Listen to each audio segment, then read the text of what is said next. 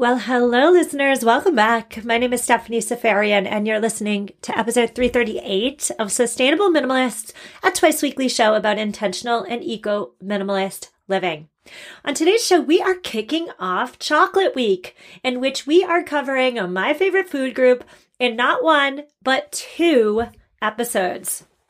After listening to these two episodes on chocolate, I am confident you will be able to impress all your friends with your superior knowledge about chocolate, yes, but more importantly, I am very confident that you will be able to purchase chocolate with more intention because you'll be armed with the knowledge you need to make ethical and environmental chocolate purchasing decisions.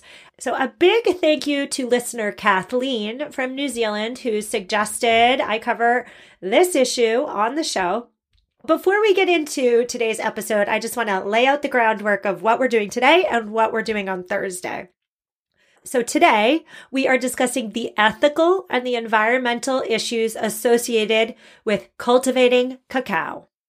On Thursday's show, which by the way is an interview, we're switching things this week. Today you've got just me. On Thursday, you've got your interview.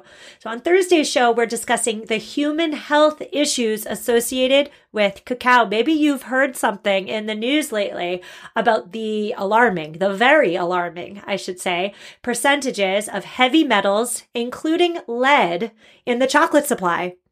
We're talking about that with an expert on Thursday. So, how is chocolate made? Any ideas? We're going to go through it really, really quick, but chocolate is made from the cacao bean. It's also referred to as cocoa, so I might use cacao and cocoa, the terms interchangeably today. But cacao grows mostly in tropical climates. Generally, if you want to really impress your friends, within 20 degrees of latitude from the equator. So the vast majority of cacao comes from West Africa. I'm talking the Ivory Coast, Ghana, Nigeria. But cacao does grow in other locations. Ecuador is a big area. Indonesia is another one. The majority of chocolate comes from West Africa. What happens are the cacao beans are grown and harvested. Here's a little fun fact. The cacao pods, which hold the beans, grow exactly off the trunk of the plant. So not off the branches, but off the trunk. So the pods are harvested. The pods are opened, usually with a machete. The beans are exposed. The cacao seeds are removed. The rind is discarded. Then the pulp and the seeds are piled up in heaps and laid out in the sun for several days to dry. The technical term is sweat, but we've got to get the moisture out of there so that they don't mold as they are placed in shipping containers and sent generally to Europe. Then, the nibs are ground to make cocoa butter. If we're making milk chocolate, we're adding an awful lot of milk as well as sugar and other ingredients to make the milk chocolate flavor. The mixture is then mixed, thickened, and then poured into molds, wrapped up, and then shipped around the world in the form of a chocolate bar. We're not talking about those later steps today. I'm just giving you a little bit of background information. Today, we're really just talking about step number 1, the growing and the harvesting of the cacao bean. What are the ethical and environmental issues associated with that? And let's just get the spoiler alert out of the way. There are many issues associated with cacao cultivation. So let's get right into the human ethical issues associated with chocolate. And for my parents listening, I want you to think about your kids and think about whether you would give them a machete. Would you give them a machete? Would you let them play with a machete? I have an almost 9-year-old and an almost 6-year-old. There is no way in heck I would ever give them a machete. And I want you to ask yourself whether you could give your kids a machete, because the vast majority, 70% of the world's cacao supply comes from West Africa, where child labor is frequently documented.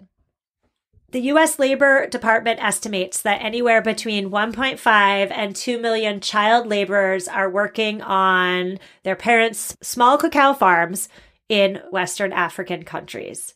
Some children are even trafficked in, so child slavery. And I mentioned the machete there because, of course, the cacao pod is growing on the tree. They're removed from the tree and then they are hacked open, often with a machete. This is, I shouldn't have to say this, but I'll say it. This is extremely dangerous work, right? Especially for children. Children have also been documented as being the sprayers of the pesticides, which obviously is also dangerous work. The problem here is that the origin of cocoa beans, where exactly they came from, what farm they grew on, it is largely untraceable. The biggest chocolate brands, so I'm talking Hershey's, Mars, Nestle, they cannot, and when asked, they could not guarantee that their chocolates were produced without child labor. They can't guarantee that children did not go into producing that chocolate bar. The reason why they can't determine whether children were used in the harvesting of the cacao is because they can't even tell where the chocolate came from in the first place. This sounds like a big fat problem, doesn't it? It is. And the reason cacao is so untraceable is because it takes 25 tons of it to fill just one shipping container. So when you think about a shipping container, I want you to think about one of those gigantic metal boxes that are stacked onto other gigantic metal boxes that are then stacked with intention so that not an inch of space is wasted onto a cargo ship. So it takes 25 whopping tons of cacao to fill just one shipping container. That means that it's not just one cacao farm, one small family-owned cacao farm that's filling up a shipping container. No. That shipping container is filled by countless beans from countless farms. And that's where the traceability problem comes into play. If you're listening right now and you're thinking to yourself, why on earth has this problem not been tackled before? It has been attempted to be tackled before. In 2001, specifically, news organizations came up with plenty of reports, as well as the U.S. State Department, too. They published reports that linked American chocolate to child slavery in West Africa. People were up in arms, right? Legislation was introduced to create a federal labeling system that would show whether child slavery was used in the production of that chocolate. Talk about unappetizing, right?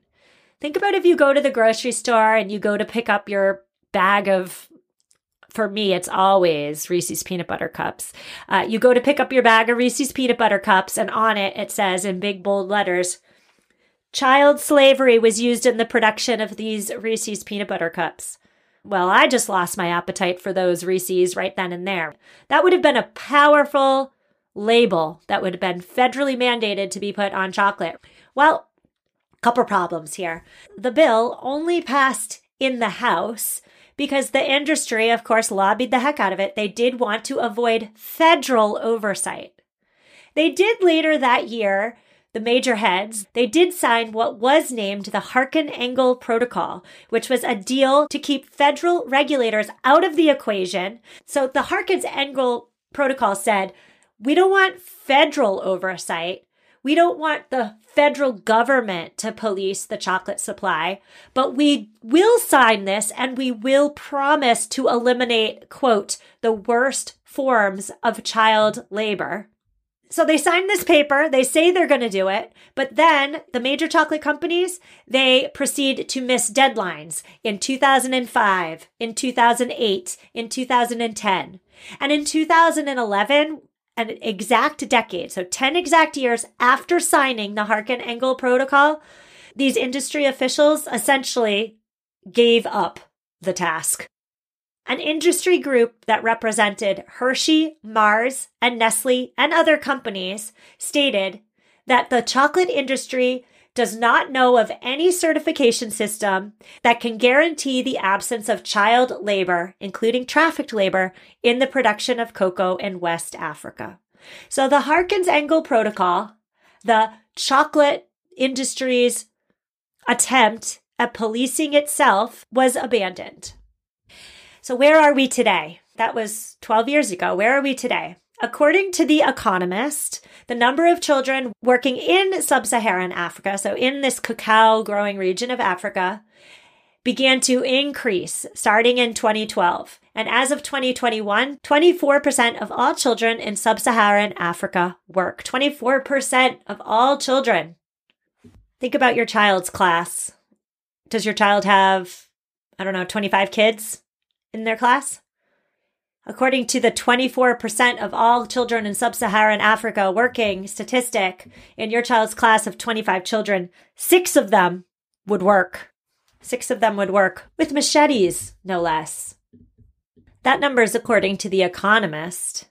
Research from the University of Chicago, however, found a different number. They said 2/5, 43% of all children aged between 5 and 17 that grow in cocoa growing regions of Ghana and the Ivory Coast are engaged in hazardous work. So let's move on to the environmental issues with regard to chocolate. Well, of course, as with any monoculture, there's deforestation. The Ivory Coast has lost more than 80% of its forests in the last 50 years, mostly due to the production of cacao. Cacao is most commonly harvested in areas where poverty runs rampant, right? So that leads farmers to deforest in order to enlarge their farms so they can make enough money to survive. We cut down forests so we can plant more crop, so we can make a little bit more money and continue to live. Cacao also needs full sun to grow best, so surrounding trees are cut down so that the plant can have more sun for more hours of the day. It's important to note here, too, that in the case of cacao, in the case of palm oil, in the case of the coffee bean, the ethical issues around the monocrop and the environmental ones are so intricately intertwined. Most male cocoa farmers make $1 a day, and most female cocoa farmers make only 30 cents a day. And that's because the price of the crop, in this case cacao, has fallen so low. What does this mean for the farmer? They are struggling to survive amidst deep poverty, and they are unable to afford improvements onto their farm. They are unable to plant or reintroduce other trees and shrubs because it's simply too expensive. So the farmer's poverty underlies, at the end of the day, the environmental destruction that's happening in these areas that produce cacao. So the poverty explains the environmental destruction. It also explains the need for child laborers. More hands to harvest more of the crop yields slightly more money as they continue their struggle to survive. One other quick, unrelated but kind of related environmental concern associated with chocolate is cocoa is almost always grown, not always, but quite often grown with pesticides. The plant is notorious for falling prey to capsid bugs. Pesticides are used to combat them. And then pod disease is another potential crop killer of cacao. And so fungicides are often placed on the plant to combat against pod disease. So we're going to take a quick break, but when we come back, we are going to continue the conversation. I'll see you in a minute. And we're back. On today's show, we are discussing all things ethical and environmental as it relates to chocolate. As a reminder, this is part 1 of a 2-part show on my favorite food group. Before the break, I left you with some pretty sobering news with regard to child labor, child slavery, and environmental destruction as it relates to the growing of cacao.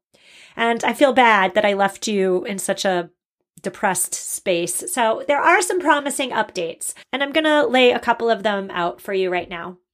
The National Wildlife Federation, I've had them on the show before, by the way, but they are currently working on satellite mapping and monitoring systems for cocoa farms that will monitor both human exploitation and deforestation. So it seems to me that the biggest problem when it comes to cacao is the traceability. If you can't trace it, if you don't know where the problem is, you can't solve the problem. So I love that the National Wildlife Federation is tackling this. In 2017, the governments of the Ivory Coast and Ghana, as well as 35 major chocolate companies, joined together to form the Cocoa and Forests Initiative, which pledged to end deforestation and reforest areas that were negatively affected by full-sun cocoa farming. Fair trade cocoa farmers in the Ivory Coast increased their household incomes by 85% between the years 2018 to 2021. So thank you to Fair Trade for that. And thank you to the European Union, because in 2022, just last year, the EU passed a law that bans the import of products linked to deforestation. We're on to the part of the show where we're discussing how on earth to find sustainable and ethical chocolate. You love your chocolate? You want to keep eating it? Okay, so let's buy better chocolate, right? I have some hints for you. The number one best thing you can do is to buy chocolate that comes from traceable cocoa. How do you find those things? Well, on the package, it would say something like single origin or bean to bar or some other phrasing that indicates that the company knows exactly where the cocoa came from. Okay. If you can't find a chocolate bar that comes with traceable cocoa, look for chocolate with a third-party certification. Fair Trade, Rainforest Alliance. That doesn't mean the cocoa's traceable, but there are at least some sort of external audit to monitor for child labor and deforestation practices. So if you can't find traceable cocoa, look for a third-party certification. Look also for chocolate companies that have a direct connection with farmers, because the farmers are more likely then to be paid a higher wage. There is no direct trade certification that doesn't exist yet, but the companies who do have a direct connection with a farm or a farmer will definitely advertise it. They will advertise the heck out of that. Stay away from chocolate that has palm oil listed as an ingredient. Anything with palm oil, especially chocolate, is generally not high quality. It's a low quality fat, so look for chocolates with cacao butter only. Side note here, if you missed my episode on palm oil, I had an amazing conversation with award-winning journalist Jocelyn Zuckerman all about the problems associated with palm oil. That was episode number 187, and I'll link to it in the show notes if you missed it. But if you like this episode, you're going to like the episode on palm oil. Well and Good came out with a list of small chocolate companies that they would consider sustainable and ethical. I've linked to that article in the show notes if you're interested. Remember to look for craft chocolate as opposed to chocolate made from a mega corporation. Not all craft chocolate is ethical or sustainable, but chances are real good that it's better than some of the other things on the shelf. Look and see if a chocolate maker is transparent, if they're naming where the beans are from, if they're naming the farmer. Those are all good signs. And you're never going to see that in chocolate from mega corporations. And if you're wondering, well, how do I find whether they're transparent or not? Just go to their social media or their website. Those are great places to start. Beware of greenwashing too. Smaller chocolate companies can and do make themselves look ethical and sustainable, but then use cheap and unethical and unsustainable cacao. So beware of greenwashing too. I suggest, as a practical tip, if your family loves chocolate, find a small chocolate company whose chocolate you enjoy and just purchase only for them. So do your research once. And then once you're sure that you feel good about that chocolate, purchase only from them. So perhaps you go to Well and Good's article, you find a brand on there that matches your values, and you start purchasing only from them. So for Halloween, you're giving out the good stuff, right? You're not giving out the mega corporations, little snack bars. You're giving out the good stuff. For Christmas, for Valentine's Day coming up, all of it, you're giving that one brand because you can feel confident about that brand. I should also say here too, it was the same with eggs. It's the same with anything, right? Buy the best you can afford. A chocolate bar should cost you like at least $10, maybe $12 in today's inflation life. If it costs less than $10, it's not as high quality and it's definitely not ethical, right? If it's cheap, either the farmers weren't paid or you're compromising on quality. So be willing to spend $10, $12, $15 even on a bar of chocolate. And my final tip for you today is something that I need to work on in my own life, which is to start viewing chocolate as more of a treat, like not a nightly, let's eat it on the couch type of thing. I love chocolate. I really do. And I eat it most days. But if I'm spending $12 on a chocolate bar, on an ethical chocolate bar, my finances as a podcast host do not allow me to eat $12 chocolate on the couch every night. So take a step away from chocolate as like this nightly treat and more of as like a special occasion or a once in a while treat. And again, I'm working on that myself personally. So today we talked about the ethical and the environmental considerations associated with the harvesting of cacao. On Thursday's episode, be sure to stick around because that's when we're discussing the human health implications associated with cacao harvesting. Recent research has found that there are gigantic amounts of lead and cadmium, two heavy metals, in the chocolate supply. We're going to speak to one of the research leaders into these findings. And if you don't know anything about cadmium, no big deal. We'll cover it on Thursday, but you know lead. No amount is safe, right? So no amount of lead is found to be safe for humans, yet it's in our chocolate supply. So we're going to get down and dirty with that on Thursday. I will see you then. Reach out if you need me. See you Thursday.